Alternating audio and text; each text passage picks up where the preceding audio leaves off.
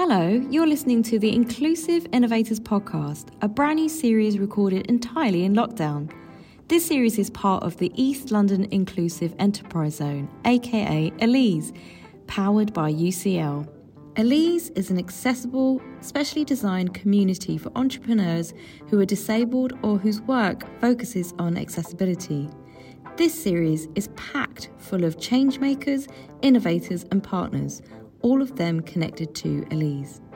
Built on the Paralympic legacy, we're working with several partners, including Disability Rights UK, Plexel, and the Global Disability Innovation Hub, to pioneer the development of products and services in and around the Queen Elizabeth Olympic Park. Each episode you'll hear from our host, Matt Pieri. Matt founded Sociability, an app which helps disabled people find accessible spaces such as cafes and bars. This app is now available to download. Hi everybody, welcome back to another episode of the Inclusive Innovators Podcast. This week, we're chatting with Andrew Rowan, head of Plexel and one of the key driving forces behind setting up the Here East campus where the East London Inclusive Enterprise Zone is now housed. This week we chat about some of the structural forces at play and how Andrew and his team worked hard to set up a home and a real base for inclusive innovation in East London. Hope you enjoy and see you next week.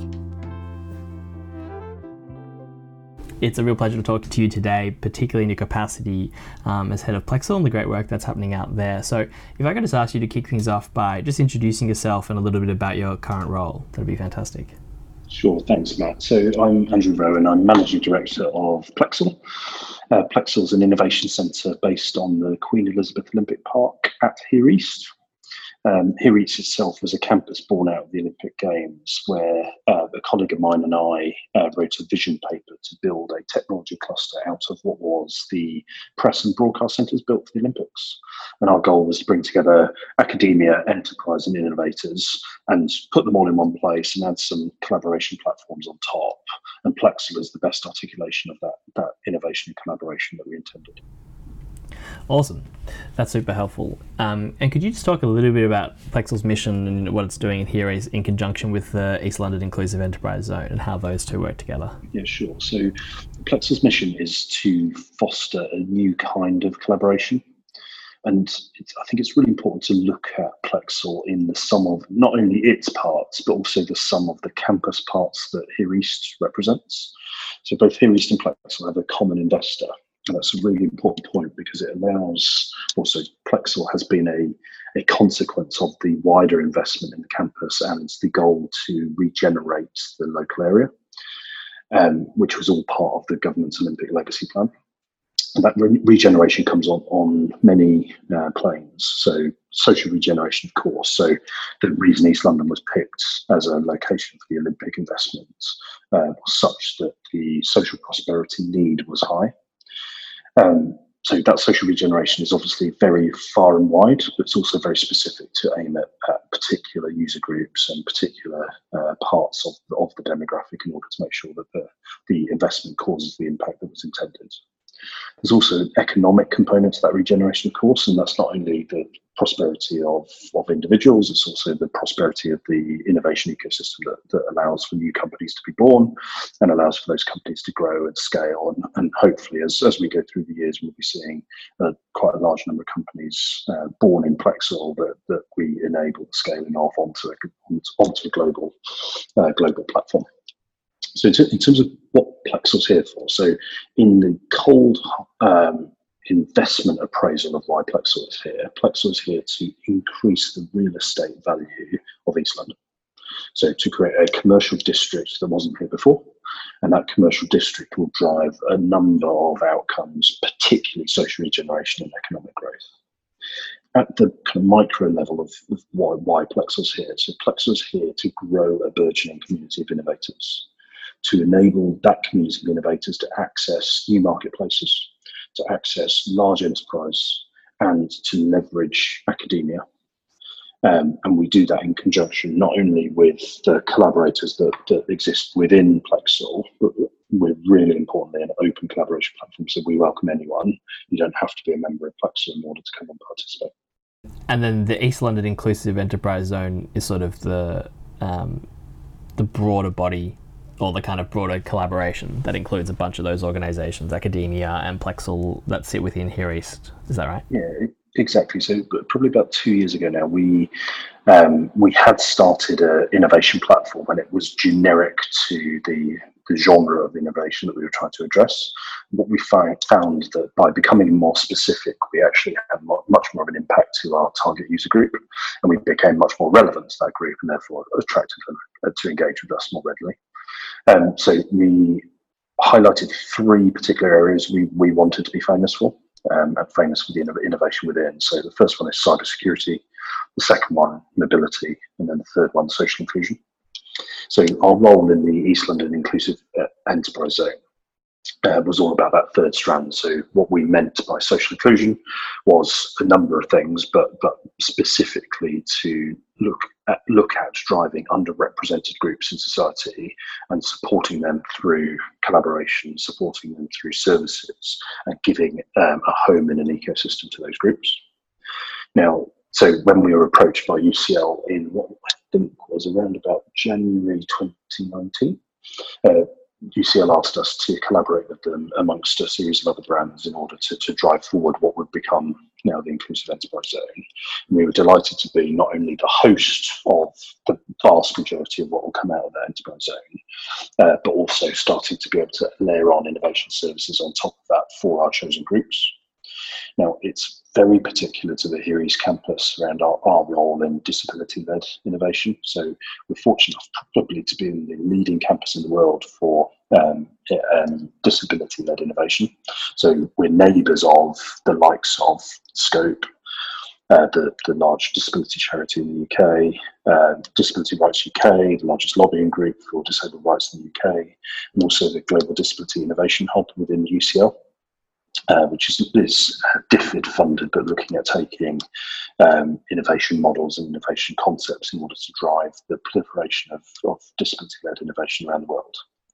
And it's with those neighbours that it really starts to underpin what an ecosystem play might look like in this activity. And what we hope is that we're going to create the baseline for what it means to create that inclusive innovation centre specifically for disability-led innovation. I think that's super interesting, conceptually, and it's nice to see a space with such prominence being devoted to this issue. But what are some of the innovation services and some of the programs that, have either started in this space, particularly focused on breeding, like you said, more entrepreneurs, particularly around disability-led innovation and inclusion, outcomes? What are some of the, innovation support services that you mentioned and some of the programs that have either started or are planned the near future? So we are well used to running programs of activity, and there's formal and informal activity that goes on. If I start with the formal, so Matt, yourself, you were part of a program we ran late last year called Open Door, and Open Door was our inaugural program related to social inclusion. And what it was looking at was looking at a number of underrepresented founders or technology tools that could address challenges within underrepresented groups. We took on board a cohort of 9 companies, I think it was in the end, to seek to help them predominantly on a product development journey and to look at a series of things. So relevance of product fit to market, to look at sources of investment, either current or future, and look at the funding journey that organisation was on. Access to customers, so start to both socialise the product through marketing, but also driving forward one-to-one pitch practice in order to engage with clients and the relevant material that would be required for that. A series of professional services activities, so whether that be marketing support, recruitment support, where new hires were required, brand engagement where potentially a pivot was required of the brand, company structuring, so looking at what the best type of structure would look like in order to drive forward the goal and mission of the organisation in question, and then notoriety within not only the segment the product was aimed at, but also the adjacent segments as well, to start to gain some sort of knowledge and confidence in its progress. Now, that particular program was run over about a 10-week period where we took organisations in at various stages, and each of them are at different levels of product maturity, created an engagement plan that would last that 10-week period in order to overlay some of those value add activities. And then it culminated on a pitch day towards the end of that period, which is the end of 2019. And some of those organisations are still actively involved in what we do and how we do it. Now, what was quite interesting about that programme was that, as I mentioned, it was the first one that we'd run related to our goals in social inclusion, but also but specifically on the subject matter in question. I think what it spawned is a whole load of learnings for us around how to do things, how to run programs like that respectfully, but also how to run programs like that actually cause a difference at a time when it's needed. Now, it's very easy it's very easy to assume in a 10-week program that you catch an organisation at a time when they most need your help, but it's statistically incredibly unlikely that is the case. And actually what we're thinking about now is how do we use the program as a touch point along a much longer relationship with that organisation, and how do we keep the services flowing beyond the intensive period and keep them relevant and valid for the organisation throughout. Cool. And as somebody who went through the Open Door Accelerator with my company, it was definitely, I think, really different and very in a positive sense to be in a cohort full of socially inclusive and social impact focused startups. I think that's something that, having been in sort of different environments before, you're often the one or the kind of the one or two sort of additional entrance to the accelerated cohort, and it's quite nice to be in a space where that is the primary focus and celebrate. And it was good to sort of see what can happen when you customize that support to people with those outcomes, because there's definitely a lot to be done in trying to change the broader entrepreneurial space to support organizations that don't have purely profit-led motives, and we can discuss a little bit of that in a sec. But that sounds that's really helpful to give people an idea of what sort of things take place in Plexel. I guess a broader question, how are you making Plexel an inclusive space for disabled people to come and become entrepreneurs there? So obviously there are formal programs, like you said, but there's also informal stuff. So what about Plexel should attract people to come to this space if they've got an idea or an early stage, or at least want to kind of get into an ecosystem that might be able to help them produce that beyond this formal structuring that you mentioned? Steer me here, Matt, if you think I'm heading in the wrong direction, but I view as accessible on a number of components to it. And if I address each of those components as to what we're doing, so physically accessible. So Plexel's a ground floor office space. We've got about 70,000 square foot, so it's a huge environment. So we can house up to about 1,000 people on a single floor. What we're doing as part of the East London Inclusive Enterprise Zone is we're converting quite a significant proportion of Plexel into be wholly accessible for users with a series of needs. This will be in not limited to, but some of the components that we're addressing is changing some of our wayfinding features in order to be more sympathetic with neurodiverse communities. We are altering some of our T-point facilities to make sure that they are fully accessible for particularly wheelchair users heading towards those T-point facilities. We're introducing a series of meeting rooms that are fully accessible, so lots of space and movement areas around tables, different shaped tables. We're introducing new desking within the facility in order to make sure that people with a whole series of needs would be able to use them much more flexibly, and they could be altered using electric facilities rather than manual facilities. So we've put a lot of thought in conjunction with the steering group of the East London Inclusive Enterprise Zone around what investments we need to make in order to not just say we're about social inclusion and disability-led innovation. We're actually a place that lives and breathes it. We're a place that's constantly learning about it. We're a place that will never finish that journey. We'll just seek to understand the viewpoint of our users and will continually alter and upgrade what we've got.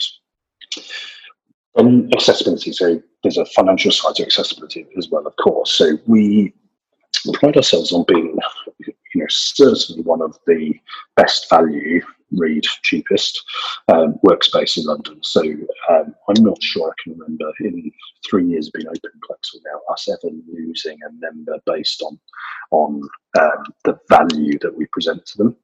So often you'll see people move house and therefore move office location. You'll see people head to geographies closer to investors or customers, and we wish them well. But I don't think we ever lose anyone on price, because we're very intent about being accessible, particularly to the local community, but moreover for our relevant communities.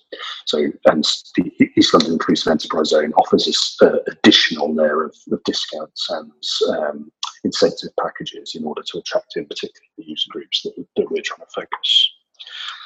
And then in terms of the subject matter, so what we want to create in Plexel is a community of like-minded people. And what we're building upon is good foundations around how we create subject matter and engagements and collisions, if you will, around how we get the community at large working with each other. And this works best, it is probably best exampled when we ourselves are not involved, and actually we see the ecosystem really starting to work with serendipity, bringing one party and another together, and they start collaborating on a new product or a new service with each other, and that's one of our proudest moments. But we're really trying to create a subject matter where people feel comfortable talking about some of the challenges or opportunities that their businesses face, and indeed those individuals face, but they have a place where actually it's problem solving, it's crowdsourcing of solutions, it's the water cooler moment of the 80s is the innovation moment in Plexel that we're all seeking to collaborate together on. Thanks, Andrew. I think it's really important that understanding of accessibility, as you articulated, of 3 different levels, is much more widely, I guess, spoken about. I think a lot of the time, physical accessibility is super important, but I think those other factors of financial barriers and the kind of cultural accessibility is also really important. I think one of the other things that often comes out in the space is this sort of a lot of the stereotypes around what disabled people do and don't want to do. And I think, even just take small examples of, like you said, of making tea areas and kind of common social spaces accessible rather than just the desk and the work and the kind of lecture space is fundamental, because if you want people to feel included in a community, they have to engage in all elements of that community, and a large part of that is that, like you said, in person, in passing, but quite important social contact. So that's great. Thanks for telling us a bit more about Plexel. One quick question to wrap up this first section, but what does the name Plexel mean, or where does it come from, or why did you settle on Plexel? Was it just a random string of words? Very, very, very good question. So I wasn't actually involved in the branding decision around Plexel. It was slightly before my role emerged, but I understand that plexus is a component in a central nervous system. So Plexel is a evolution of the word plexus. As a connector within that nervous system. So the intent is that Plexel is the connector in an ecosystem in a similar fashion. Brilliant. Awesome. Well, hopefully both by name and by nature. But great, let's jump into a little bit of then kind of like your journey specifically in setting up Plexel and some of the challenges that you face along the way, because I think one of the good things about Plexel is that it's, it is pioneering, it's innovating in and of itself, but I imagine that comes with some challenges. So if we can sort of go back to the start, obviously this is an issue that impacts a lot of people, but and correct me if I'm wrong, but I don't think you have a disability or potentially fall into one of these groups. So I was wondering, Andrew, what sort of sparked your inspiration to want to work in this space, and what really kicked off that eureka moment where you realised you needed to do something about this issue, which presumably is one of many that you could have spent your time working towards. Yeah, so I was, as I alluded to earlier on, I was one of 2 people stood at a whiteboard in 2011 dreaming about what we could convince the government to let us do on the Olympic Park. Mm-hmm. And we came up with this concept that I won't bore you with again around this technology ecosystem. And we wanted it to be the first of a kind in London.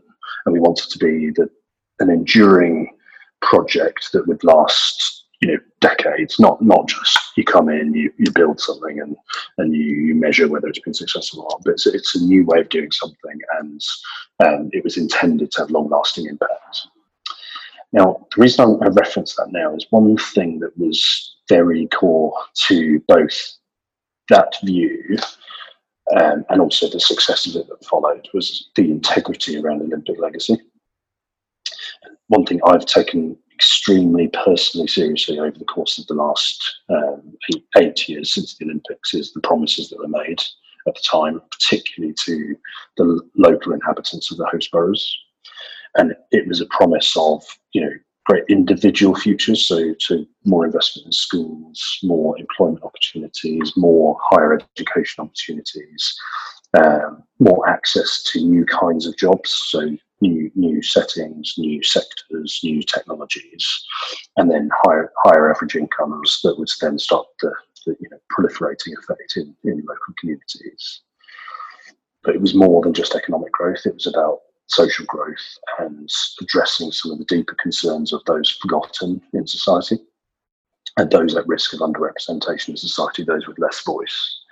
Now, as a result of that, over the course of the last 8 years, as I've said, there's been a few moments where I thought I could personally make a difference to some of these issues.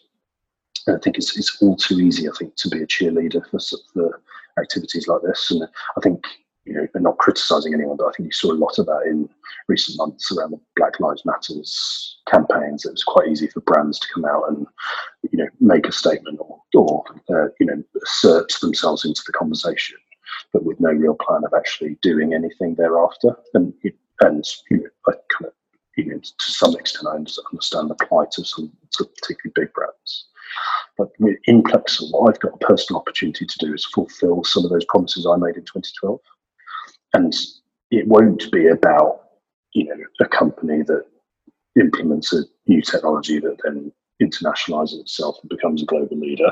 I hope there will be a few of those, but I won't have personally had a role in influencing their product strategy and seeing them grow. I'll be hopefully conducting the orchestra around them. On social inclusion and specifically disability-led innovation and some of the other activities we do in the local community, particularly around youth representation, youth democracy, some of the challenges around the antisocial behaviours that exist all over the world, but particularly in East London. There's some activities in there that I can personally make a difference to. And that's where our push, particularly on social inclusion, particularly on disability-led innovation, and then why we're so delighted to be part of the Inclusive Enterprise Zone comes from. Awesome. Thanks for sharing a bit about your journey. We can then dive into some of those things that you mentioned there. Let's take disability-led innovation specifically. What are some of the problems that, whether you, beforehand or during your time at Plexel, have emerged as kind of key barriers to stopping more, disabled-led innovation? So, a few things. So, I think in no particular order, but if we think first of all around funding strategy. So, one has a product, irrespective of the marketplace it addresses, and that you need to fuel that product with investment. I think the challenge with the vast majority of disability-led innovation is it tends to social impact funds, which isn't always the right source of investment for the product in question, and isn't always the right type of funding partner that will take one on a growth journey, in the product field noted. So that's point number one. I think some of the specialist nature of some of the technology that's been built, I think lots of individuals view the marketplace as small. I think as a result of that, it struggles for airtime on a national and global stage, where actually I think there's a lot of disability-led innovation where, to Russell's world, you kind of design for extreme circumstances. And actually some of the disability-led innovation is the greatest example where one, designs a product genuinely for full inclusivity. Therefore, every user should be able to use the product. And actually in doing that, you encounter all of the challenges one might have in addressing your customer base. So actually it makes it so much easier to retro engineer a product like that for a mass market use or other. So I think there's lots of ambition that I think needs to be unlocked within some of the product set that presents itself to us. And I think if I say lifestyle, I'm not sure I mean that particular word, but I think understanding some of the challenges around ensuring that you've got a community, a place, a service, but also a timetable that supports some of the lifestyle challenges around particularly disabled founders, but also those that are working with a user group within that community as well. So, for example, we ran a project for BT on disability-led innovation in regard to the football sponsorships of the football associations. I think even just looking at user groups and how one convenes groups of people, one needs to think in a lot more detail about how habitable your environment is, what the accessibility needs are, how do you drive forward a respectful but productive focus to environments like that. And lots of that is solved through collaboration. I think the Enterprise Zone is a great example where we're going to have like-minded people, we're going to have collaborators, and we're going to find our way through challenges like that, rather than assume compliance. I think there's too much of society saying, well, I've got a certificate, or I've complied with certain legislation, rather than pragmatism of saying, well, let's work through this together, and every day is a new challenge that we need to plan for, and we need to bring the appropriate groups of people together in order to address those challenges. Yeah, awesome. Thank you for going through those points. I think particularly that sort of last point is an interesting one, because it raises a couple of things around our expectations of what success looks like, and what efficiency is, and what productivity should look like, and how organizations are structured in a way that it generates growth and productivity. And I think that kind of links into a lot of the stuff you mentioned around like funding streams and strategies, and what people want to back, because the narrative around what they've been told is good to back, and what comes out of that, and even this kind of general concept of what are the incentives or the returns they're looking to get when they do back things, and what timescales, etc. So a couple of quick questions following on. Part of Plexel's job, its name, is to connect people, and I think in particularly also to crowd in new players, if I can go as far as that, not just simply to take all the people who do this already, but to get other people who don't to think differently.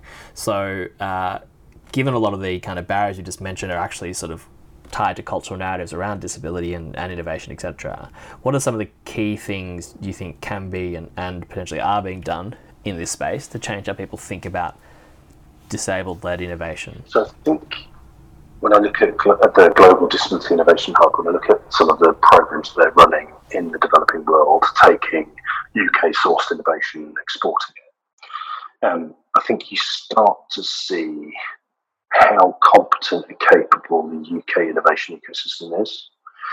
And I think that's point number one, is how do we build a community that can harness the best in this genre, put a spotlight on it, and then know no limits as to where it can go and for whom it can go to.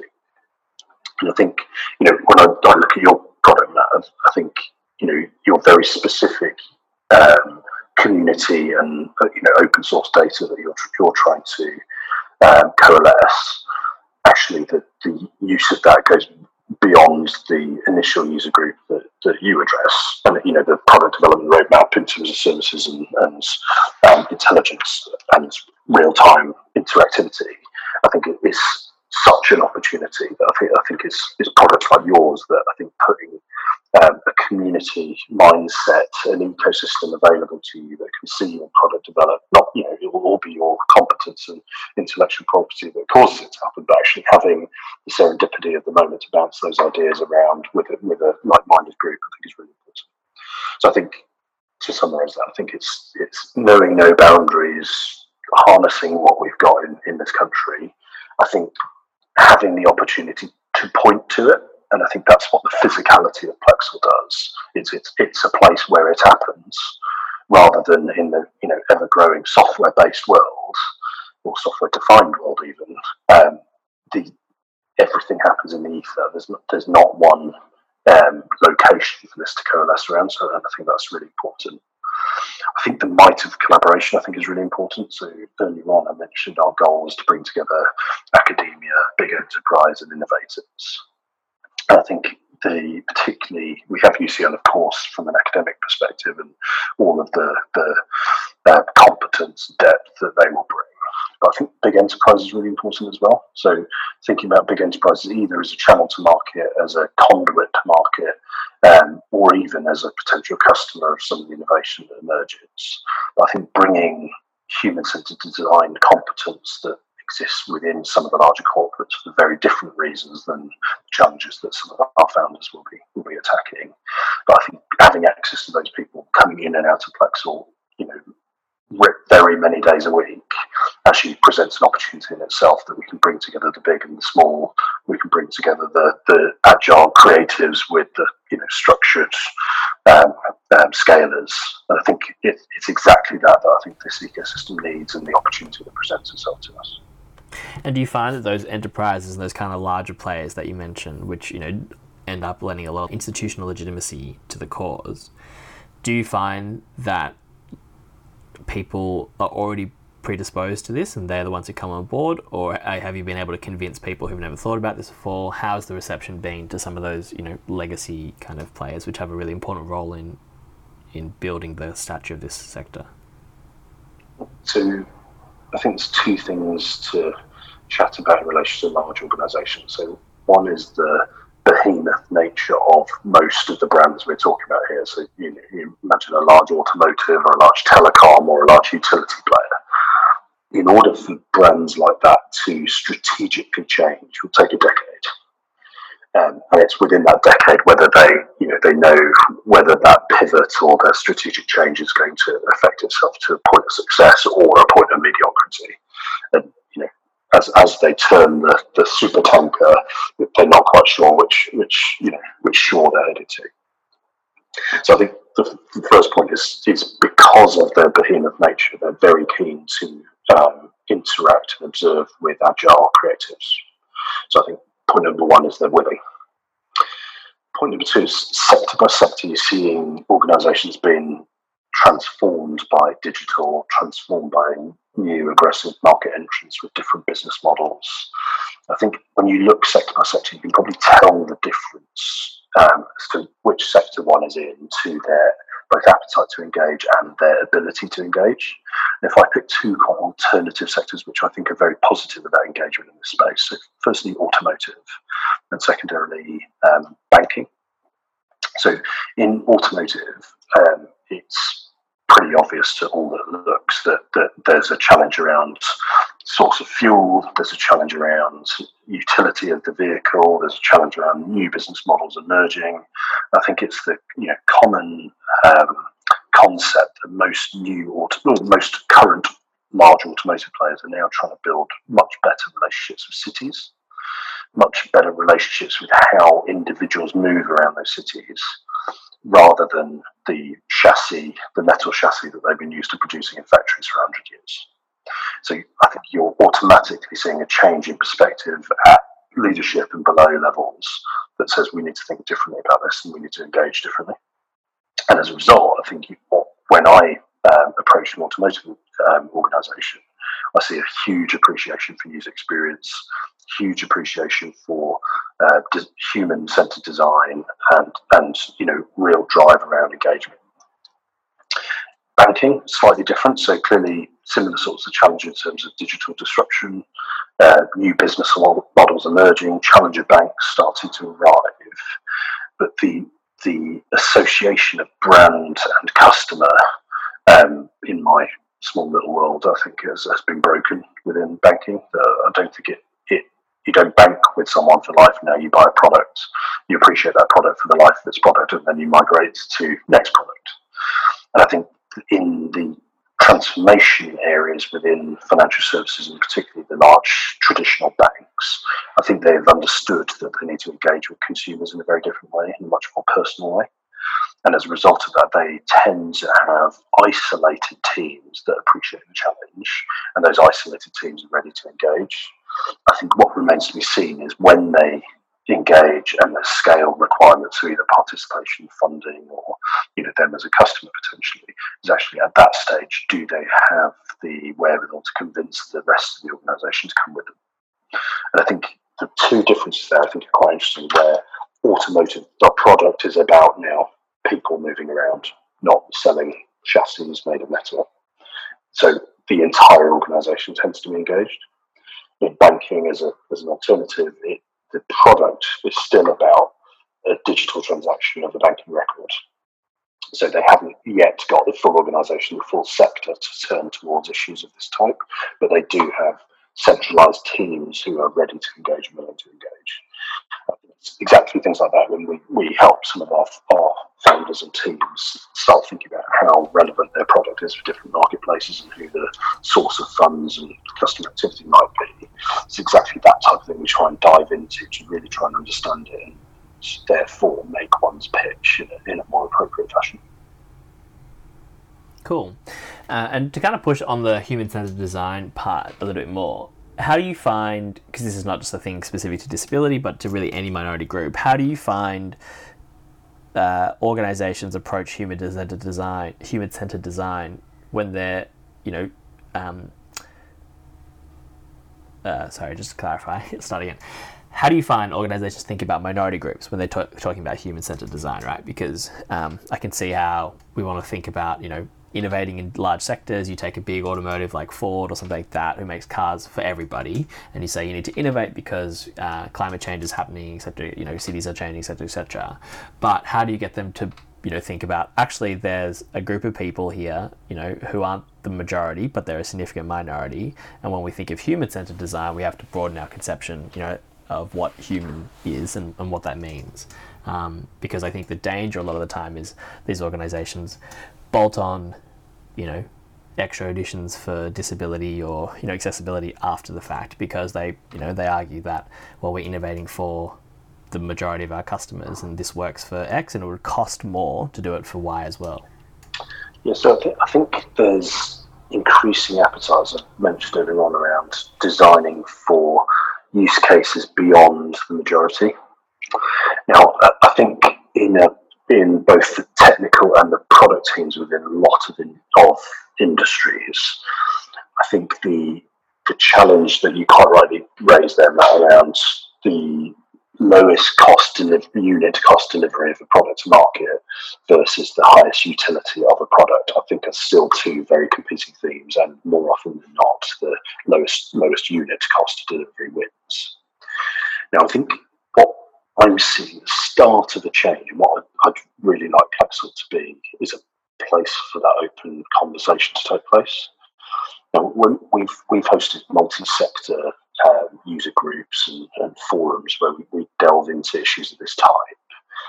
I think, clearly there are some significant challenges ahead, not least that COVID presents from an economic perspective, that there is a risk that decisions like that continue in that way, and that the end outcome is the lowest unit cost always wins. And as you say, relatively ungraceful additions get made as a compromise to enable inclusivity, but not in a way that's graceful or respectful to the user, or indeed efficient for that user. And I think what I'd really love to see out of the Inclusive Enterprise Zone that we're launching is the ability to face into this either sector by sector, product by product, or user group by user group, and just start bringing out real experience of existing volume products within the marketplace and adding to that voice and amplifying that voice. And then what I think we can do in our outreach activity is starting to influence the new product designers of the future that actually understands that unit cost at point of sale isn't necessarily unit cost of total cost of ownership. And actually the difference between those two things can start to influence the way in which people design products at scale, and they can start to think differently about actually some of that cost coming up front in order to drive a better user experience in life and access a huge marketplace that's willing to spend and capable of spending, that actually is almost looking out for that product to be loyal to because it addresses a load of concerns. Mm-hmm. Cool. And I think you mentioned obviously how COVID changes that and some of the considerations that'll factor into business decisions and particularly innovation over the next little while, which we can get to in a sec, because I think that's particularly interesting from the kind of this point of what actually becomes the most important thing here. Is it unit cost, or is it something broader in terms of social impact or even brand reputation and corporate citizenship, etc. But before we get there, I just wanted to kind of pick your brain a little bit on, I guess, being a non-disabled person in the innovation, disability-led innovation space. Can you just give us some insight into, how you view that challenge and that, in some sense also that your responsibility to be an ally and some of the lessons you've learned about that from, your team and the disabled community you work with and anybody else? Yeah, so I personally, I'm a little bit of an introvert, relatively close to the centre of the spectrum, but also I'm. Sounds strange what I'm saying now, but I pride myself on my humility, and I think what my role here is not to lead. I don't have the right to lead. I think I have the obligation to create opportunity. I have the obligation to listen and learn, and then I have the intent in order to add value to the new incoming parties to this community. I think if this ever becomes an exercise where a brand such as Plexels seeks to get brand value before adding value to the constituents of the community, it has gone horribly wrong, and that's absolutely not our intent here. I think, exactly to your point, Matt, here is I don't have a right in this community in order to, I can't show full empathy. I can provide services, I can provide capabilities, I can provide resource, and given my background and my commitment towards Olympic legacy and everything we said we would do, is absolutely my personal obligation to make sure I do that. And I won't rest till this activity is launched, it's working, we start seeing some measures in place, and we start seeing some businesses growing out of the services provided in the fabric that encompasses. Great. And I guess what's one piece of advice you'd give to people who might be in a similar situation who, feel, I guess, afraid that because they don't have the lived experience or the kind of direct expertise in, say, disability related sector, but like you said, want to help, invest or, crowd in people into this space or just generally support this disability-led innovation ecosystem that's being built in London. What sort of advice would you give to people who are, think they have the potential but potentially don't know how to go about it or feel uncomfortable from some of those points we just mentioned? So I think come to the table, so get involved in the conversation and bring your perspective, because everyone will have a uniquely valuable perspective on the challenge at hand, the opportunity that presents itself, and then the method in which how we collaborate for the future. And standing at the side is never going to help anyone, you or the community we're talking about here. So get involved and get that perspective out there, because it will be valuable and you will learn in the engagement as well. I recall actually I invited a colleague who I met, a friend who I met in Texas to the Open Door pitch day back in December 2019, because he's a philanthropist. He runs a social impact fund in the US, and I knew that he'd be very interested in the subject matter in question. And some of the insights he had, not being familiar with the UK challenge, but actually looking at some of the technology as to how it could affect the global stage, were uniquely insightful. And it gave me a great example where this one individual in question isn't familiar with the UK landscape for disability-led innovation or indeed innovation ecosystems. But he did have the perspective coming from Texas, the way the US thinks, the way the US invests, and actually how rigorous they are about their investment case, and started to stare at companies and make me look at them in different ways. So actually, and that's the flavour of what we could create in this ecosystem, where we've got diversity of thought, and then as a result, diversity of input. Yeah, awesome. I think that's really helpful. And I think one thing I would add, for people who are, want to become an ally in this space, but are a little bit unsure where to start, is this concept of not letting perfect be the enemy of the good. I think a lot of people are super afraid of making mistakes, and so they never start. They kind of think someone better placed will be able to do it. But a large part of it is mainstreaming this, so it needs more than just, the people who either are already good at it or already doing it, or, care about it because it's related to them. And I think that point that you mentioned before about Plexel being on a continuous and never-ending journey of learning is the right way to do it. I think people, there is also, you can't say there is the disabled community in a kind of a homogenous sense who all do X and expect Y. And I think part of it is allowing for people to come into the space and embrace the fact that it is diverse and it is messy and it's a bunch of people all doing different stuff, and that's fine. But I think we sort of need to kind of break that narrative that if you do something wrong, you'll get in trouble, or there's a fear of kind of endeavouring to try, because that's not what you do in your day-to-day job. So thanks, I think that's really helpful. Let's look a little bit now to the future. So we call this sort of section the innovation imagination section.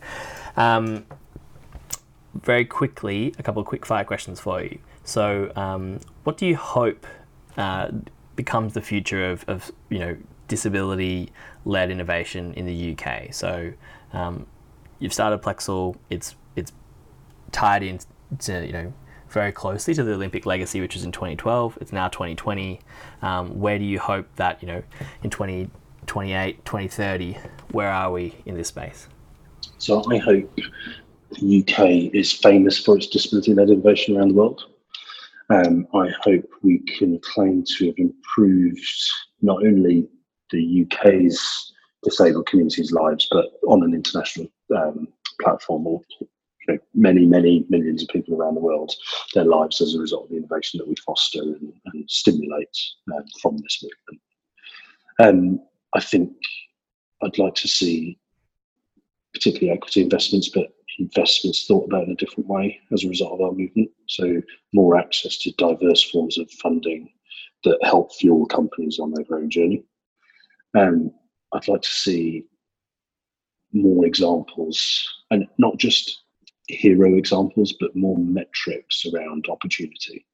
So actually, it's not easy, but it's relatively easy for us to pick out individuals where we say, look what happened in the case of Joe Bloggs and how they were successful. It's actually, let's start talking numbers here, and not just tens, hundreds, thousands.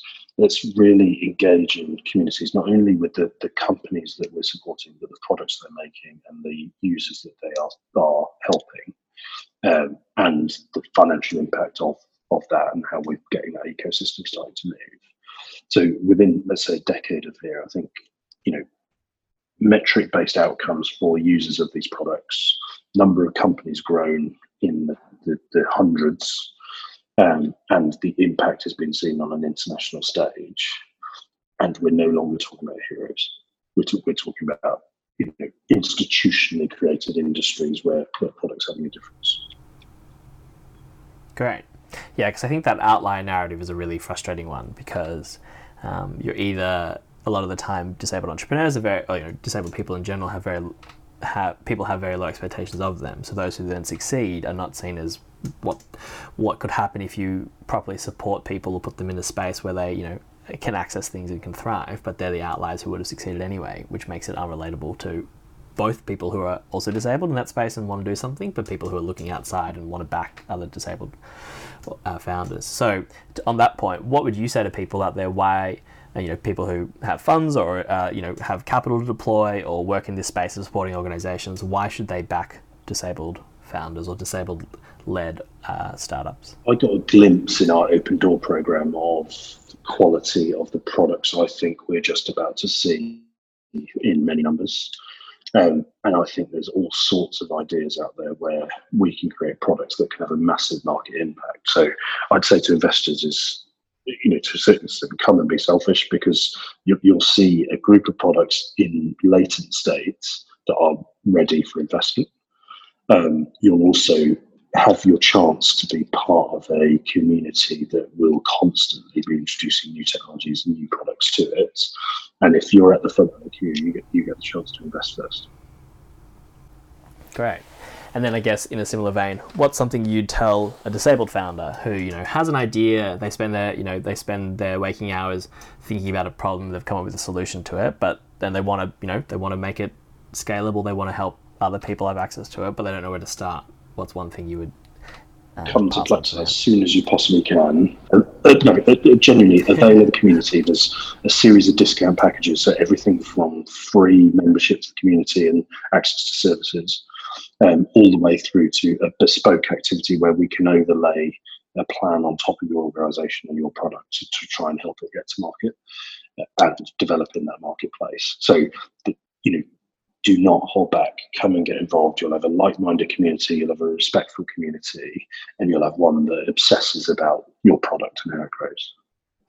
Well, I think that's a great place to end on, and hopefully lots of people listening here do take you up on the offer to come to Plexel, and similarly lots of people looking to support do take you up on the offer to jump in and come to the table.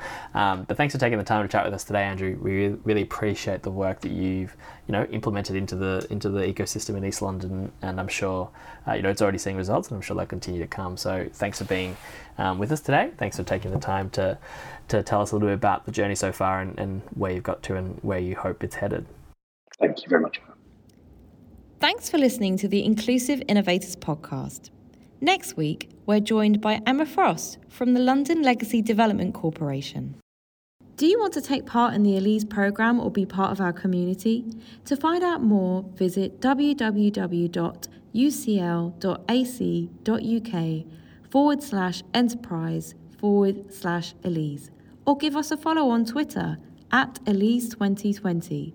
You can find out more about our virtual and physical workshops on social media, funding, app development, and a masterclass on accessible comms. Captioning will be available for each session. We'd also like to thank our Elise partners, including Barclays Eagle Labs, Capital Enterprise, Disability Rights UK, Global Disability Innovation Hub, Hackney Council, Here East, Greater London Authority, Inclusion London, London Legacy Development Corporation, Loughborough University London, Plexel, London College of Fashion, and UCL. This podcast is powered by Sociability.